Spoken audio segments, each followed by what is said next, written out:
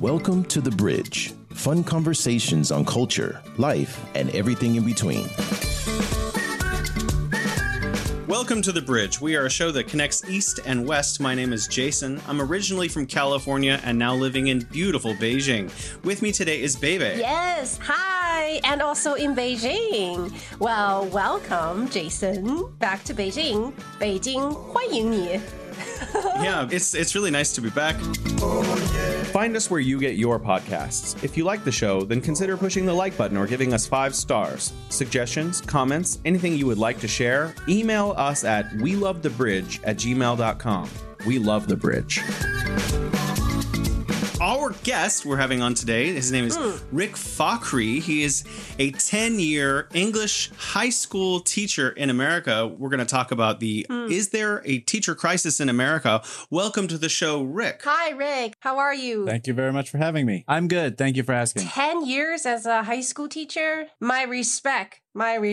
It's not an easy job. Thank you. Because I went to high school in the States, and sometimes I feel not really sorry for teachers, but I realize such a hard job. It's such a hard job. Yeah, I agree. And teachers crisis, that's kind of new for me. Well, if you don't mind, I wanted to just talk about an article that I found. This is yahoo.com. 12 public school workers told us why they left their jobs. And honestly, no wonder there's a national teacher shortage. And this is an interview of several teachers explaining why they have chosen to leave the profession.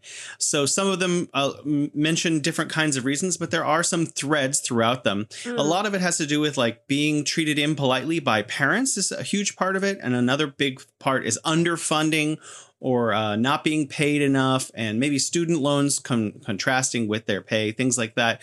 Rick, you recently left being a school teacher for the job that you had. Is that correct? That's right. But you're going to continue in school teaching in a different way, yes? I will continue to teach, but right now, let's just say I'm on hiatus. So what were some of the challenges that you feel were difficult about your profession that may have led to some other people throughout the U.S. Leaving that kind of profession behind? Yeah, it's a big question, to be honest.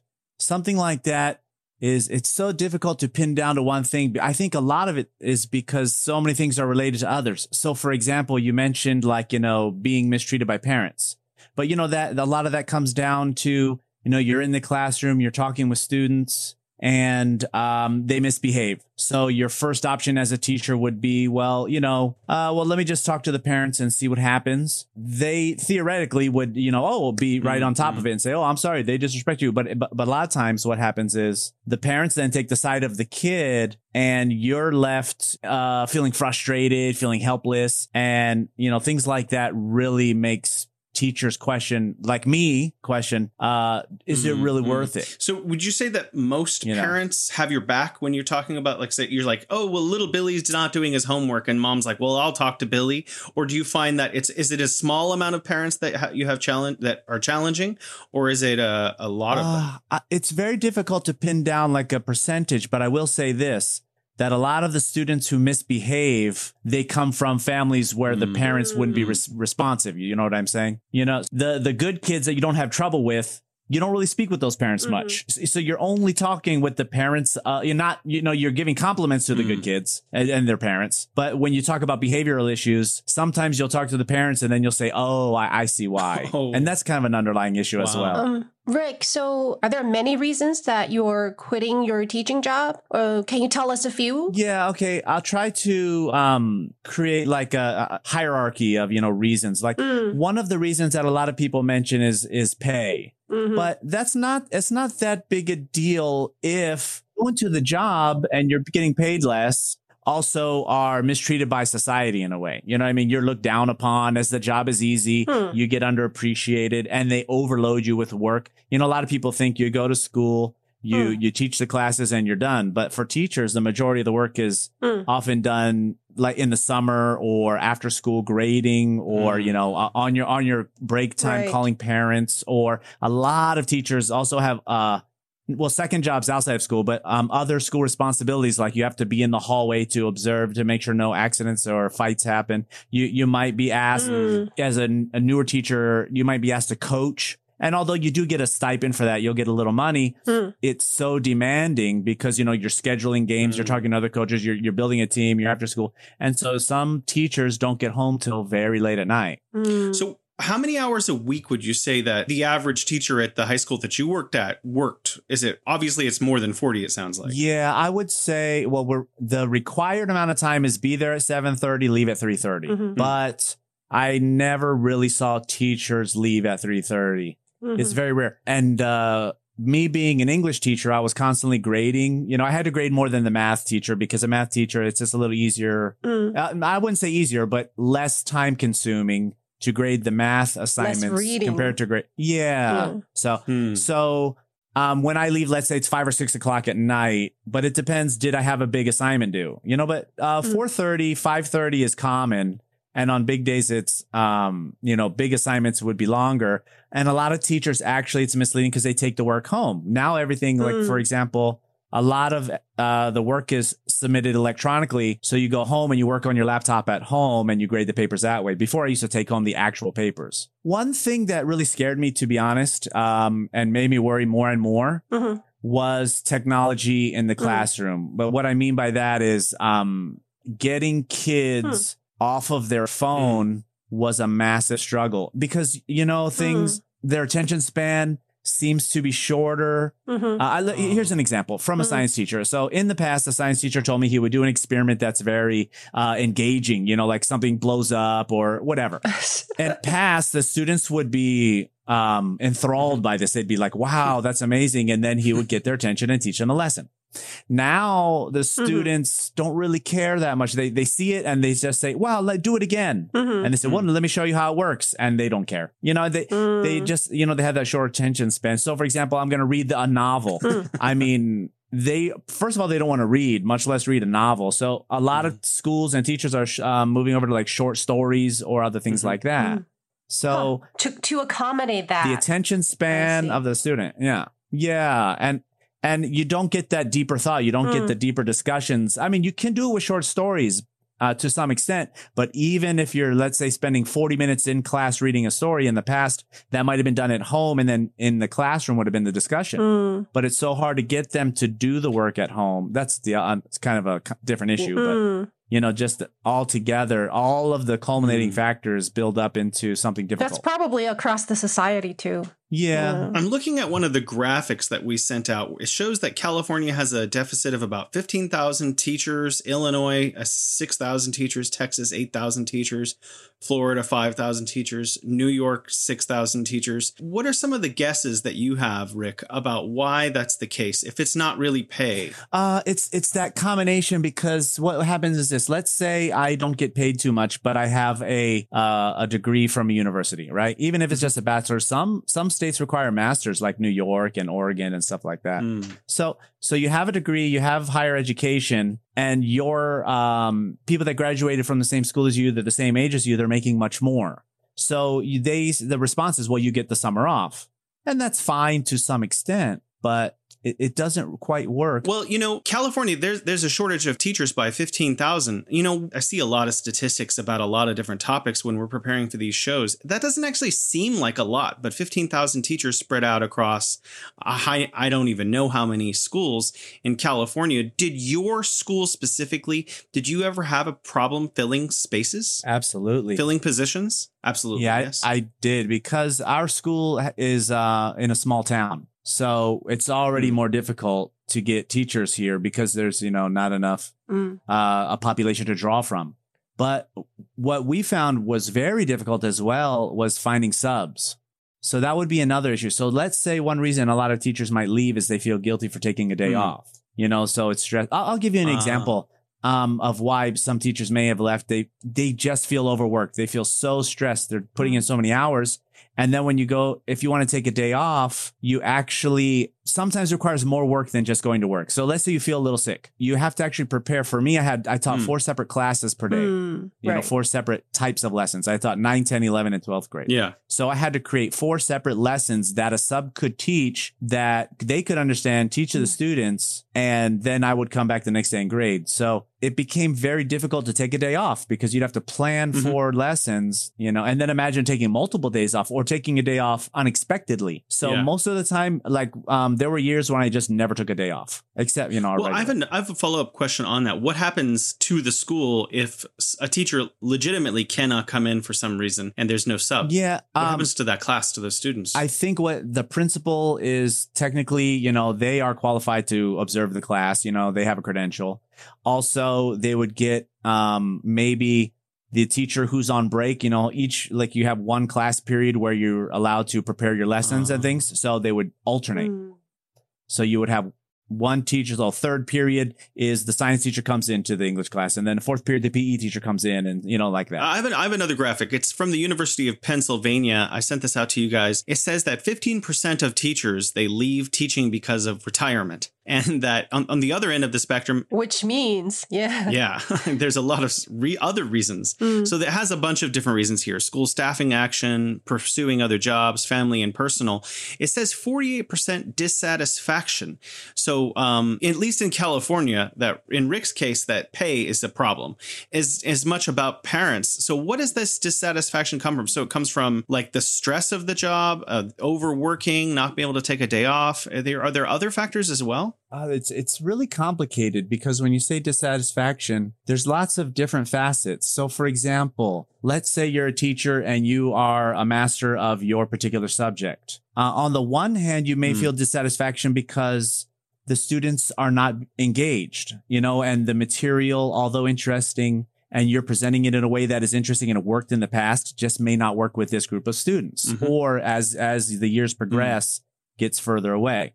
But on the other hand, you might see the administration, the test scores are low or the grades are low and the students aren't putting in the work, let's say, in a particular class. The principal, the administrator often blames the teacher. They said, well, you didn't make the lesson interesting enough. You didn't create something that got their attention. And so really, you're placing a lot of the burden on the teacher to create a system where the students perform well, even if they don't put in the effort. And that causes a lot of frustration. Well, I have a question. This is not in the list of questions I sent for the show, but I know that a lot of teachers in the past, at least in media, have complained about teaching to a test or teaching to test, teaching to test. Is that a problem in English teaching in California today? Yeah, I think that it's not necessarily a problem in that you're not hired or fired based on your students' test scores. However, it can be very difficult because it is often how the school is judged and how you're judged and your evaluations may be. So even though, let's say you're a teacher, you're successful, you may be pressured by an administrator or, let's say you have a meeting and this says, well, the numbers in the reading and writing on the standardized test we just took are very low, or if it's math, the math scores are very low. So that math teacher is then, maybe pressured to change things up, even though what they're doing is effective. And also, we don't know, maybe they came to the class from, the previous years being low. So it's very difficult. So a lot of the decisions on how to teach often revolve around these test scores. Yeah. And it can be very frustrating because that's definitely not what interests students. If I was to say, here, we're going to read a story, we're going to learn, we're going to talk, that's at least more interesting than, hey, we're going to practice for a ABCD test. Oh, yeah. 2,500 years ago, an old man rode on his buffalo and headed west of China. Before he vanished into the wild, he left behind a book of 5,000 words, which for the next 2.5 millennia would have shaped the Chinese way of thinking. Subscribe to the Sayings of Lao Tzu and find out why generals with wisdom yield after winning the ultimate battle, and how staying behind just might help you get ahead of others. The Sayings of Lao Tzu is available on all major podcast platforms.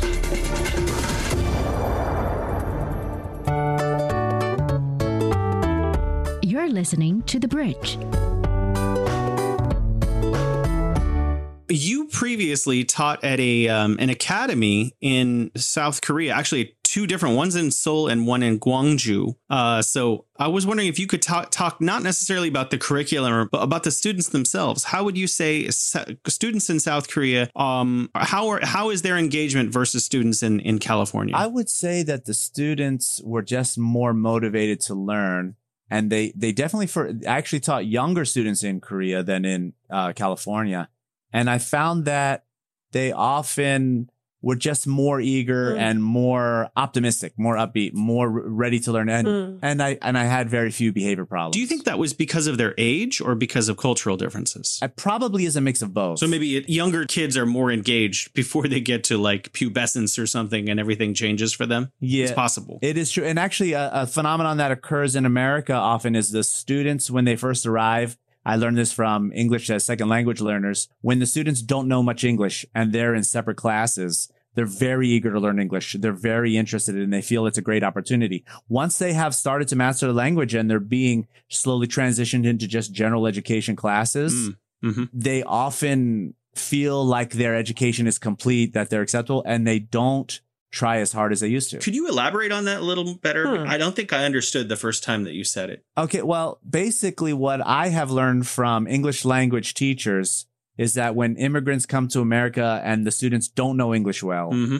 they work harder. And once they've kind of got enough skill under their belt to advance to regular general education classes, they no longer have that same motivation they did when they first got here. So do you have experience teaching ESL students in California that have come into your English class? Definitely. I think it's part of the credential program that you have to be prepared to teach students who don't speak English as their first language. Well, that's really interesting. So you find that when they're struggling at the beginning, that they're more motivated to try hard. And when they're doing better, they're less motivated. Yeah, they feel like they have more skill. They slack off a little more. They no longer, maybe also they don't see the point of maybe getting an A, maybe they feel like they can't, so they just go for what they can get. And also they're more socialized, so their social world opens up now that they can speak English.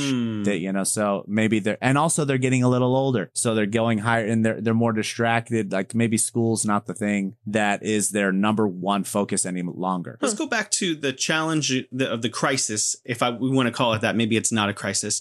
Having teachers available for schools in the United States. What if, as a former teacher, or I guess you're still a teacher, what solutions would you offer if you could tweak the system so that it would be easier for teachers to stay in their positions or to attract new teachers? Yeah, that's really difficult because on the one hand, teachers need to be very qualified.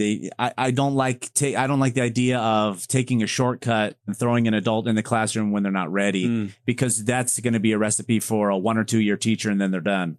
So I think one of the main issues, not attracting, but retention and keeping teachers, maybe having like some sort of, not necessarily a training program, but more support. I'll give, for example, a lot of times, let's say I have a degree in English. I go to the classroom after getting my credential, and I never was really, on my own, I learned how to deal with behaviors, and everybody's personality is different. Some teachers are more authoritarian. Some teachers are more laid back. And over time, you develop as a teacher and you learn what works and what doesn't. I think supporting that style and supporting the development of teachers and how to interact better with students may lead to more retention. So behavior management is where you think better retention could come from. Definitely. But the issue is you're definitely going to need to support the teacher because, what happens is if a student and teachers and parents are having a conflict, oftentimes the teacher's the one that's blamed first. Baby, you have a 9-year-old daughter, is that right? She's going on 8. Going on 8. Yeah. What happens when one of your daughter's teachers comes to you and says an improvement needs to be made? Do you usually side with the teacher? Well, I guess we find out why it happens. I don't really consider it a siding issue. I don't really think of siding. If a teacher says something, then, it happened in school, and then we find out why it happened, especially for first graders. I mean, she was in first grade. So, in most cases, there will be behavioral problems and that's expected. And, we talk to her and we talk to the teacher and, slowly it would improve.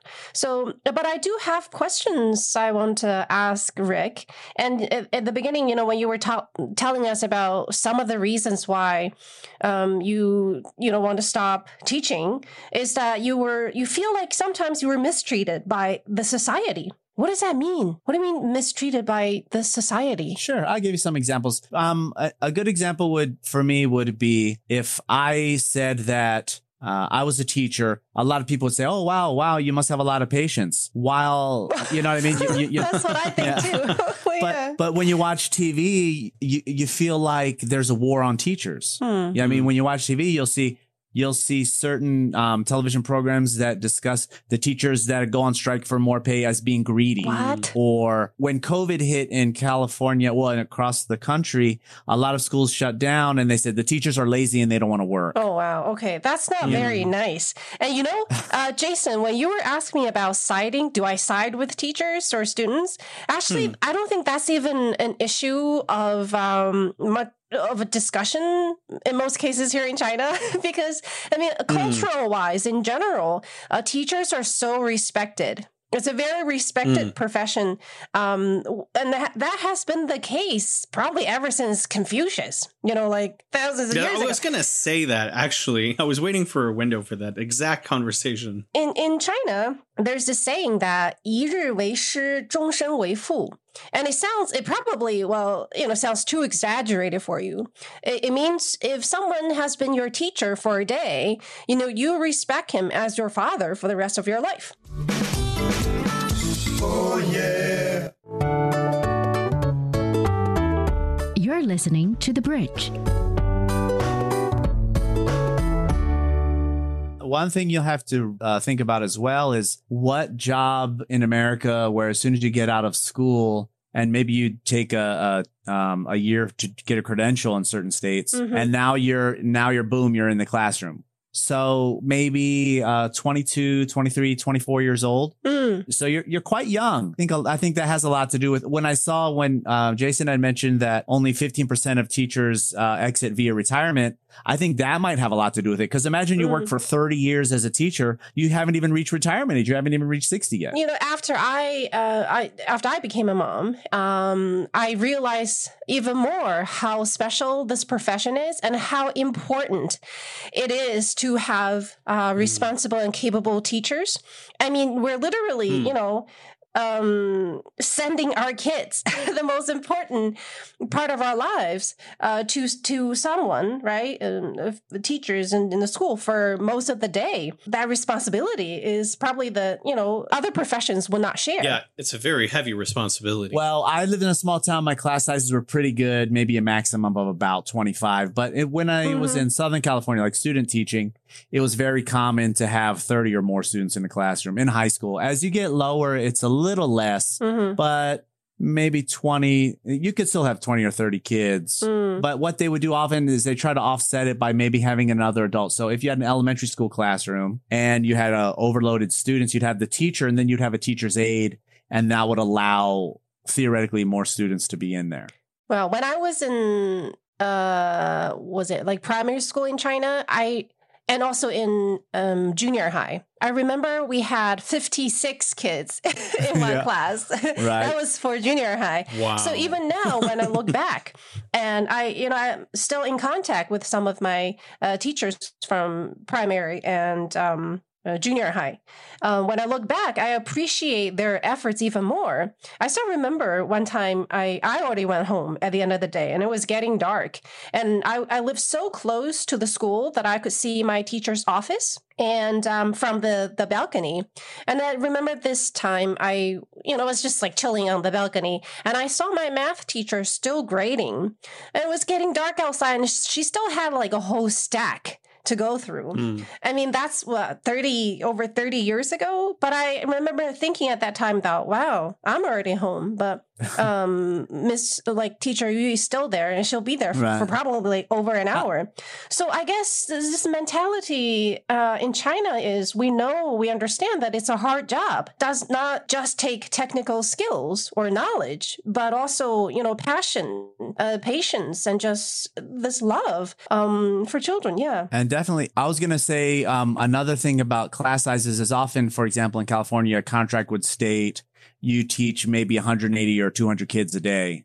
So you'd have so many classes. So that was, and then when you were saying the teacher, you saw him grading papers late into the night. Right. Imagine if you have 200 or let's say even just 100 kids a day, which is way less than most teachers have. And you're a writing teacher and you want them to write a paragraph. You're reading 100 paragraphs a day. Wow. That's a crazy amount of reading. I wanted to actually ask something a little bit different. We're only been focusing on the negative to some extent about Rick's experience as a teacher.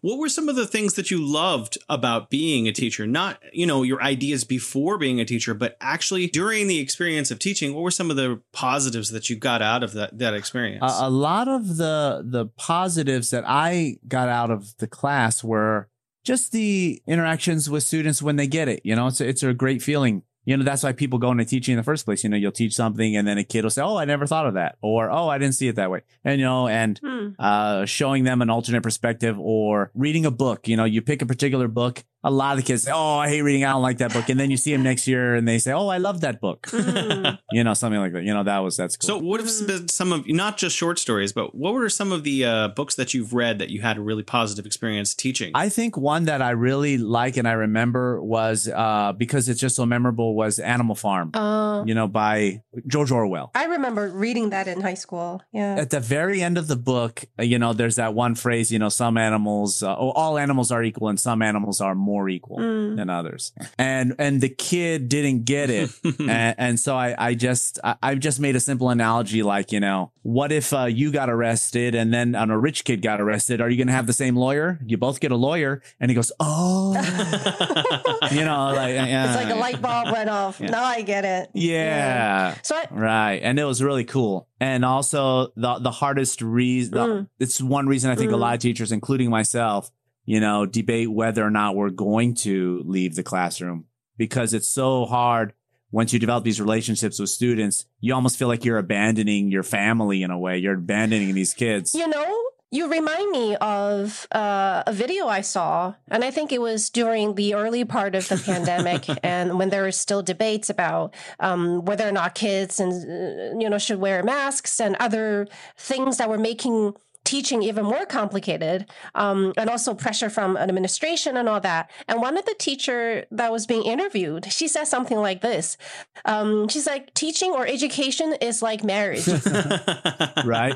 It's funny you say that, because that exact same analogy was used when I was debating whether or not I wanted to leave. And I have a coworker who was not in the same situation as me. He had already transferred to another school.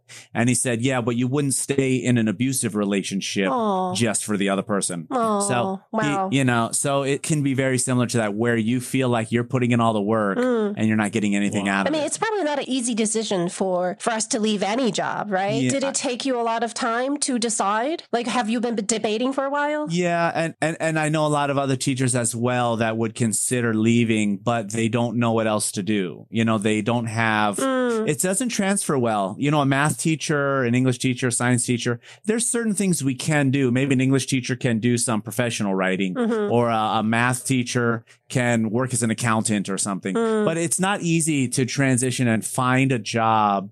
But a lot of teachers that I have talked to have found success in the private sector, just transferring. Right. They feel so private schools. Well, no. I mean, private sector, like moving into a regular business job, because they feel more respected. Because when you get to, I think one thing, a lot of teachers feel like they're treated like kids, by the administration. You go to a meeting and they just treat you as if you're just another kid. And so when you get to a regular job, you just feel like an adult again. Oh, yeah. The best military commander is not he who fights 100 battles and wins every one of them. The best military strategy does not lead to the desiccation of the enemy's capital city. Decoding the Art of War will help you understand why there's no art in war and how Sun Tzu stayed undefeatable using the science of war, with fun stories and insightful breakdown of famous battles. Tune in to Decoding the Art of War on Spotify. You're listening to The Bridge. I'd like to actually do some comparison here. I was a school teacher here in China, Rick. I only taught kindergarten. So literally my kids are like 5 and 6 years old. We would do parent-teacher conferences twice a year. And when the parents came in, they would come in, I would use the term hat in hand, kind of like very humbly sit down and listen to me like I was some sort of an expert. So I had to really prepare well because like they expected a lot from me. And they would ask me really intense academic, behavioral, psychological questions about how am I supposed to deal with every aspect of the rainbow of my child's behavior and their future. What university are they going to go to? Right. What are your interactions like with your parents when you're having similar parent-teacher conferences? Do they show a lot of respect to you in those circumstances? Well, the parents that come into the school are, and they're the ones that are, interested in learning about their kids, about the educational process. They're the ones that kind of see that this is a path for them to advance, in the strata right, because of life. you're in a high school scenario, like you could potentially be giving like letters of recommendation for universities that they could attend and things like that. Wait, you were saying that the parents who came to the parent conference, of course, pay more attention to their kids' education. I mean, like, are parent conferences in California optional? I thought these are like, you have to attend, right? In Chinese, we call it 家长会. Like every year, maybe once or twice, all the parents are asked to go to the school, and there would be a meeting, and the teachers would tell parents, what's going on. Really? Yeah, that's my experience. We would have like business mogul CEOs and stuff who would have to like take the day off from work to come talk to me. Yes, it's definitely and as a parent, like when I know my kids are doing well, I don't really want to go to the parent-teacher conferences myself. I already get it. My kid's doing great. And honestly, the optional nature of it really attracts two kinds of parents. It attracts the parents who are on top of their kids, the ones that you said, later they're going to get home and have a talking to, the ones that those kids always get A's and the parents are never satisfied. You get that one and you get the other end where the kids are failing everything and the parents are actually coming in to ask us what to do about it. I've had conversations with parents where I've said, your kid, my student, they're not doing any of the work. We're doing it in class. I'm telling them to write this, write that. They're not doing it. And then the parent says, I know, I tried. I don't know what to do. Do you have any suggestions? Well, what are your suggestions in those cases, Rick? I don't want to be rude. I don't want to be.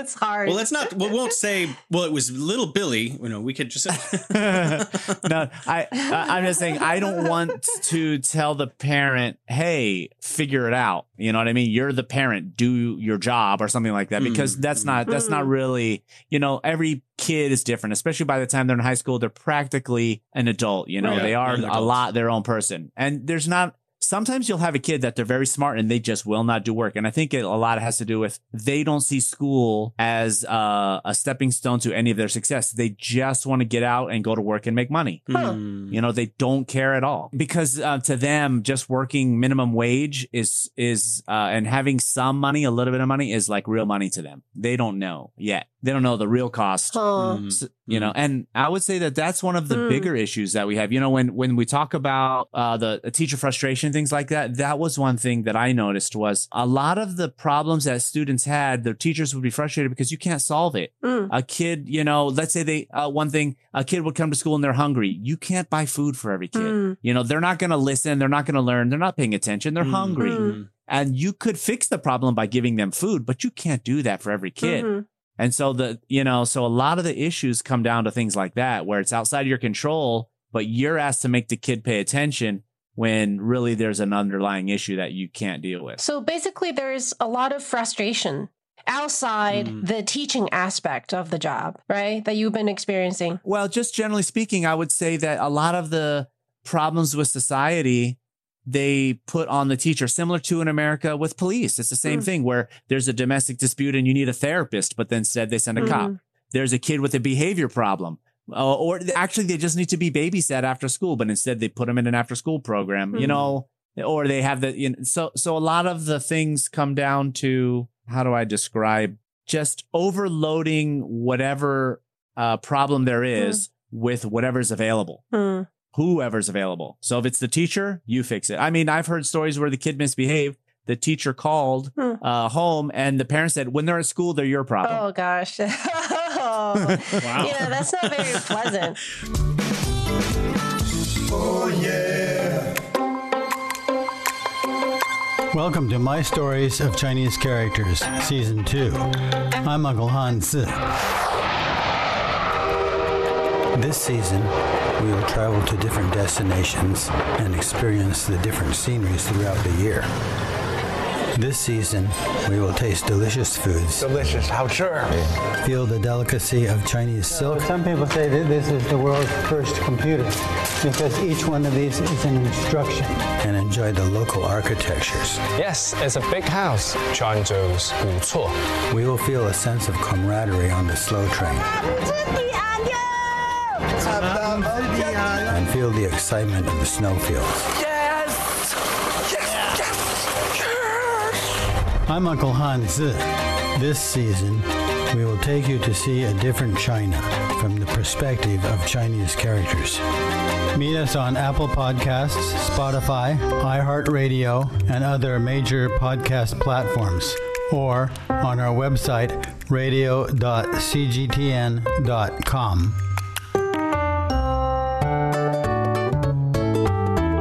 You're listening to The Bridge.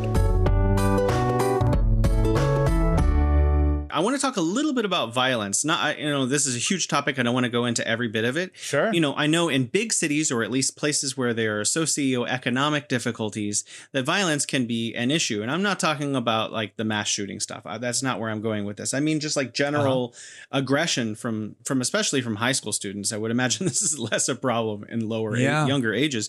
But you work in like a small town, right? Like a small, Right, but there's still been fights at school. Yeah. How do teachers deal with that? Does this happen in class, or is this like out on the field? Well, yeah, in every scenario, you're in a classroom, you're in high school, kids sometimes just, they're emotional. They're not adults yet, and kids fight. And as teachers, we've been told we really are not supposed to do much because, what would happen if two kids were fighting and I got between them, I pulled one away and the other kid hit him. Yeah. Now I could be sued. The school could be sued because I helped the one kid hit the other kid in a way, so you're supposed to not do anything. But what human is going to just sit there and watch another kid get beat up? It's not going to happen. At least. Well, are the security personnel at the high school able to intervene physically? If you're a security, like if you're hired by the school as a security personnel, yes, by far, they definitely can. But as a teacher, if I'm in the hallway, I don't have time to wait for a security somebody to come. So I see two kids fighting. I would step between. I have stepped between them. I put my arms out. I set like a roadblock, and and then other teachers are there, and we separate them. It's not pleasant. Maybe we shouldn't have done that based on the letter of the law, the rules, but what are you going to do? So it's complicated and it's difficult for teachers because they tell you don't do anything, but anybody with any sympathy at all is going to do something. Like, have you noticed any differences in the past 10 years in teaching in general? Besides, you mentioned like how technology is affecting students' attention span, or their ability to concentrate on studies. I'd give you one of the best examples of how times have changed was in the past. In order to prevent kids from fighting and having to deal with stuff, you'd work really hard to make your lesson last all the way to the end of the classroom and the bell. So you'd keep them busy as much as possible because when they had that free time, they'd play, they'd argue and all that stuff, and it'd be too loud in the class and you'd be so stressed out. Now, okay, we finished the lesson a little early today. You have some free time. Often it's dead silent because everybody whips out their phone. And not every school is the same. Yeah, some schools. They have phones in school? Every school is different. Every district is different. Okay. But even if they don't have phones now, almost every school is issuing them a Chromebook, some sort of laptop. So they could just get on that. And even if they're not doing a classroom assignment, they can still get on, let's say, YouTube or watch videos or do email or something like that. So it's very common for the electronic devices to come out the second free time is initiated, and no longer is it the ruckus class. It's silent, and it's a little sad to be honest. I have a silly question. I want to get off some of the more serious points. A lot of people are represented by Hollywood, obviously. So when you watch movies about teaching now, like, do you criticize like the producer and director's choices for how they represent the classroom, or do you find that teaching is fairly accurately represented? Oh, it's so different in every class because they like when they show a school, it's that typical high school. And sometimes it's like that where, have you seen the movie Mean Girls? No. It's like the high school where there's cliques and there's the jocks and the nerds and when you go to the cafeteria, it could actually be like that. When I was going to school, it was similar to that. Everybody was in groups,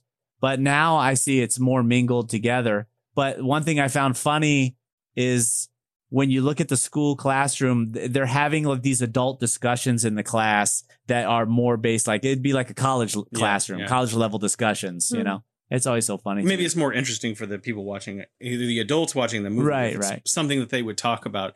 You have visited Beijing. You actually came and saw me, and your wife is from Beijing. Right. And qualifications to teach at international schools in China are that you would have a teaching qualification, which is what you have. Right. Have you ever considered teaching abroad again? Because you did formerly teach in South Korea. I did think about teaching, but right now I'm just so burned out, stable at. No, I actually, my wife has a business, and so she's kind of hired me to work for her. Oh, interesting. That's convenient. Right. The boss. Yeah, right. So we're stuck here because, we're stuck to that. Do you miss teaching, though? I will tell you, there's some things I miss and some things I absolutely don't. Like when we would have the beginning of the year trainings and you'd have to sit through those boring trainings. I always hated those, But then it's always the same every year. Yeah. And those things were just terrible. But other things I definitely missed. I definitely missed, honestly, the interactions when you get a good class together, when you get a good mix of students. It's the best. When the conversations flow because the personalities mix, they don't press the limits too much. They might tell a joke that's a little risky, but it's funny enough that it's, age appropriate. The class laughs and then we're still learning. And it's like the time goes by very fast because everybody's learning and in a fun way. It's really, those days are awesome. When you get into the room, you're teaching a lesson and the time flies and the students actually are. Can I ask you a question or almost like a request for our listeners who are teaching or maybe, who are graduating and thinking about going into the teaching profession? Do you have any suggestions? I don't know, warnings, tips for them? I would say yes, depending on the subject, because, for example, when I was teaching English, I found it was often overwhelming compared to another class. However, each field has its own. I would say this. If you're going into teaching, you need to question why you're doing it. I found that the best teachers are the ones that have the best social interactions and the content knowledge comes second. So, for example, you don't have to, as an English teacher, you don't have to know every single type of variation of sentence ever made and where a comma goes every time. You can still be wrong on the grammar on occasion. It's not a big deal. But if you're the kind of person that can admit that and say, oh, I didn't know that. Thanks for correcting me. And it doesn't bother you. Maybe teaching is for you. But if you're the type of person that can't take criticism, doesn't work well with others, but is a genius at math, maybe become a college professor. A lot of it is about the interaction between I think and the students. Right. The ability to teach is more important than knowledge of what you're teaching in a way. Oh, yeah. Dive into the sports world with Sideline Story, our weekly podcast that brings you the most up-to-date game analysis and news from the latest sports action. Subscribe to Sideline Story on Apple Podcasts, Spotify, iHeartRadio, and wherever you listen to your podcast. Want to learn about world affairs in a more laid-back and accessible manner? Join insiders, experts, and analysts in the casual setting of the Chat Lounge to hear their personal experiences and opinions on major events and hot issues. Subscribe to Chat Lounge for free on Apple Podcasts, Spotify, or wherever you get your favorite podcasts.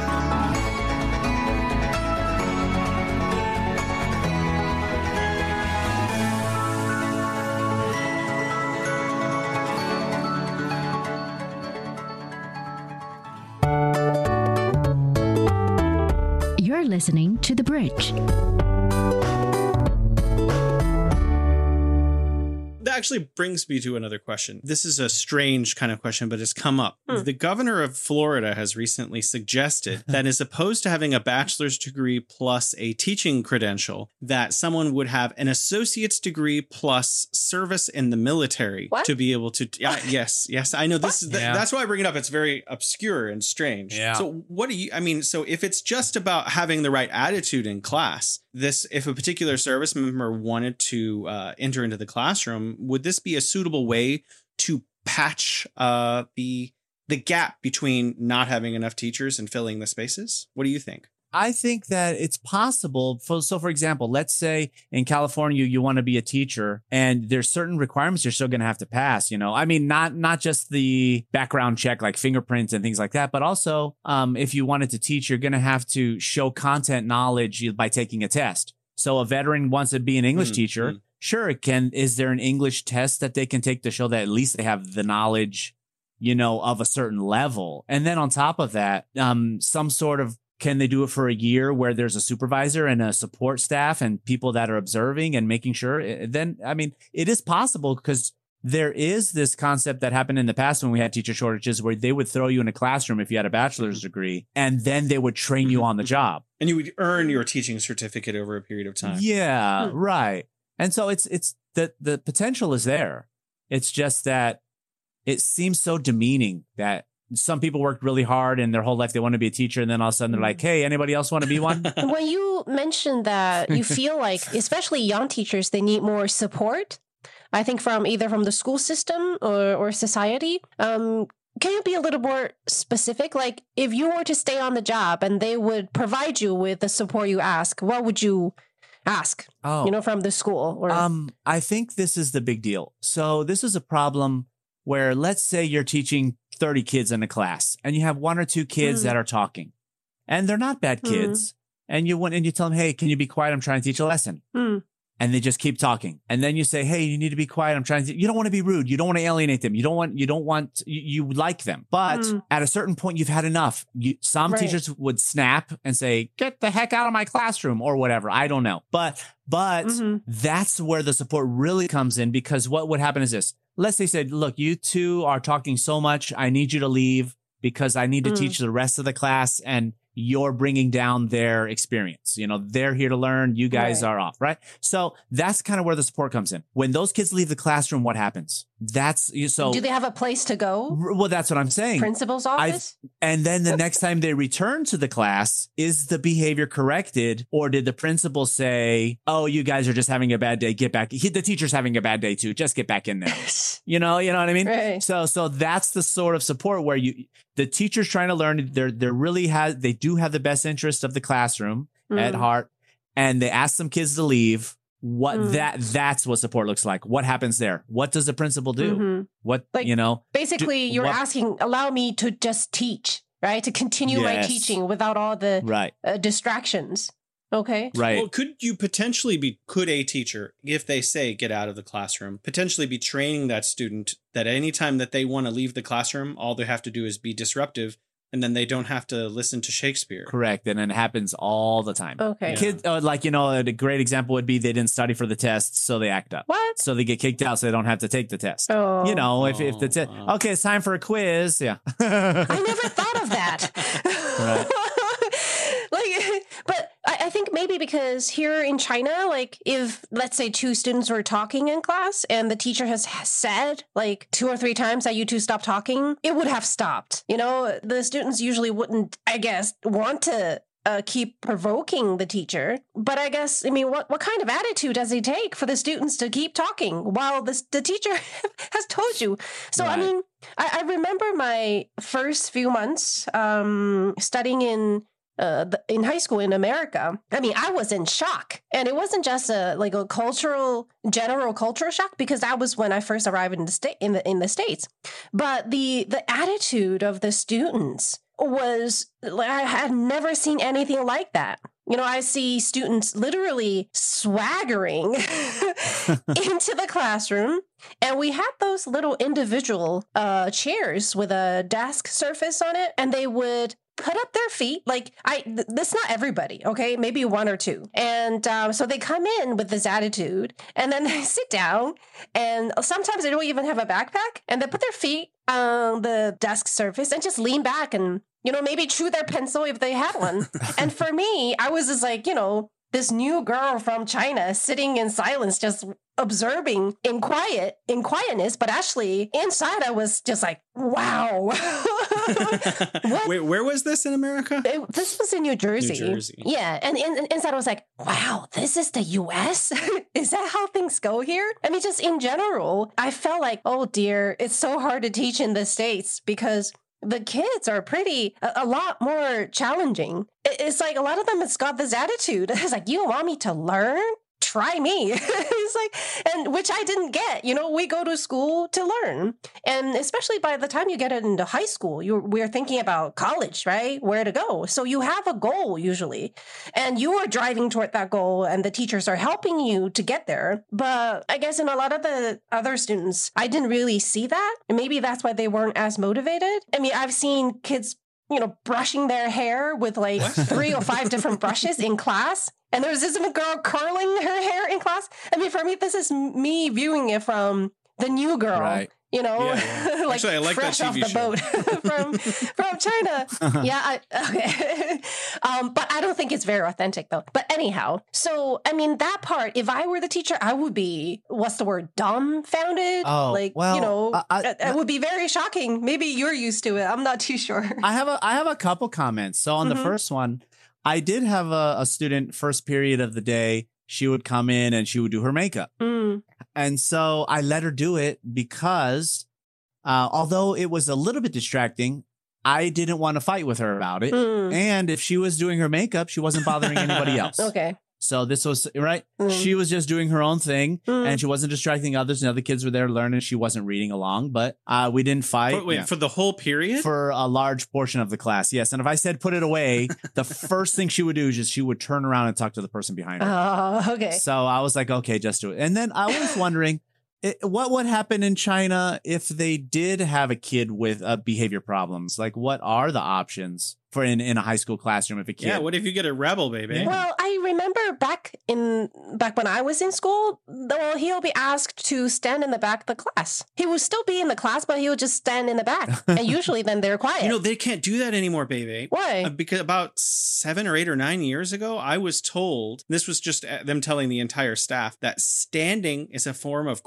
physical punishment and that the Chinese government had made it illegal to make your students stand because that was considered like excessive or whatever. So you can't do that anymore. Okay. I've seen videos of misbehaved kids sitting right next to the podium, the teacher's podium. Oh, yeah. So it's like a special designated desk for the misbehaving student because, he would stand out. And we assume that he would feel embarrassed, he or she, right? Right. And then another funny part is when it comes to teacher parent conferences, once a year or once a semester when all the parents go in, some of the parents of the misbehaved students would get to sit in that desk too. Wow. So I'm not too sure if this is for every classroom. Wow. Maybe just one that's caught on video because it was, humiliating. Yeah, so Rix, you're going to have to invite Billy's mom to sit right next to you. And then, I mean, that is an option that I've heard students and teachers have taken. Come up with, yeah. Bring the parents to class. Right. Because, it reminds me of during the COVID times as well, when a lot of teachers did get more appreciation because the kids stayed home and the parents finally realized, the teacher wasn't the bad guy in all those parent teacher conferences. My kid was actually the bad one. Serious? They didn't know that before? What? They did not. And also going back to the makeup question, the makeup girl, I don't think makeups are allowed in school. I don't think they are, allowed to put on makeup. I think it might be depending on like the school and the really. Yeah, I think in some parts of China, like some provinces might be different. I'm sorry, you guys sound like you're having a lot of fun, but we are out of time. Wait, So already? Okay. Please join us next time on The Bridge, where we connect East and West. Thank you for coming on the show, Rick. Thank you, Rick. Thank you. Oh, thank you for inviting me. Bye. Yeah, Thank that you, was fun. Jason. Thank you, baby. Bye. Thank you.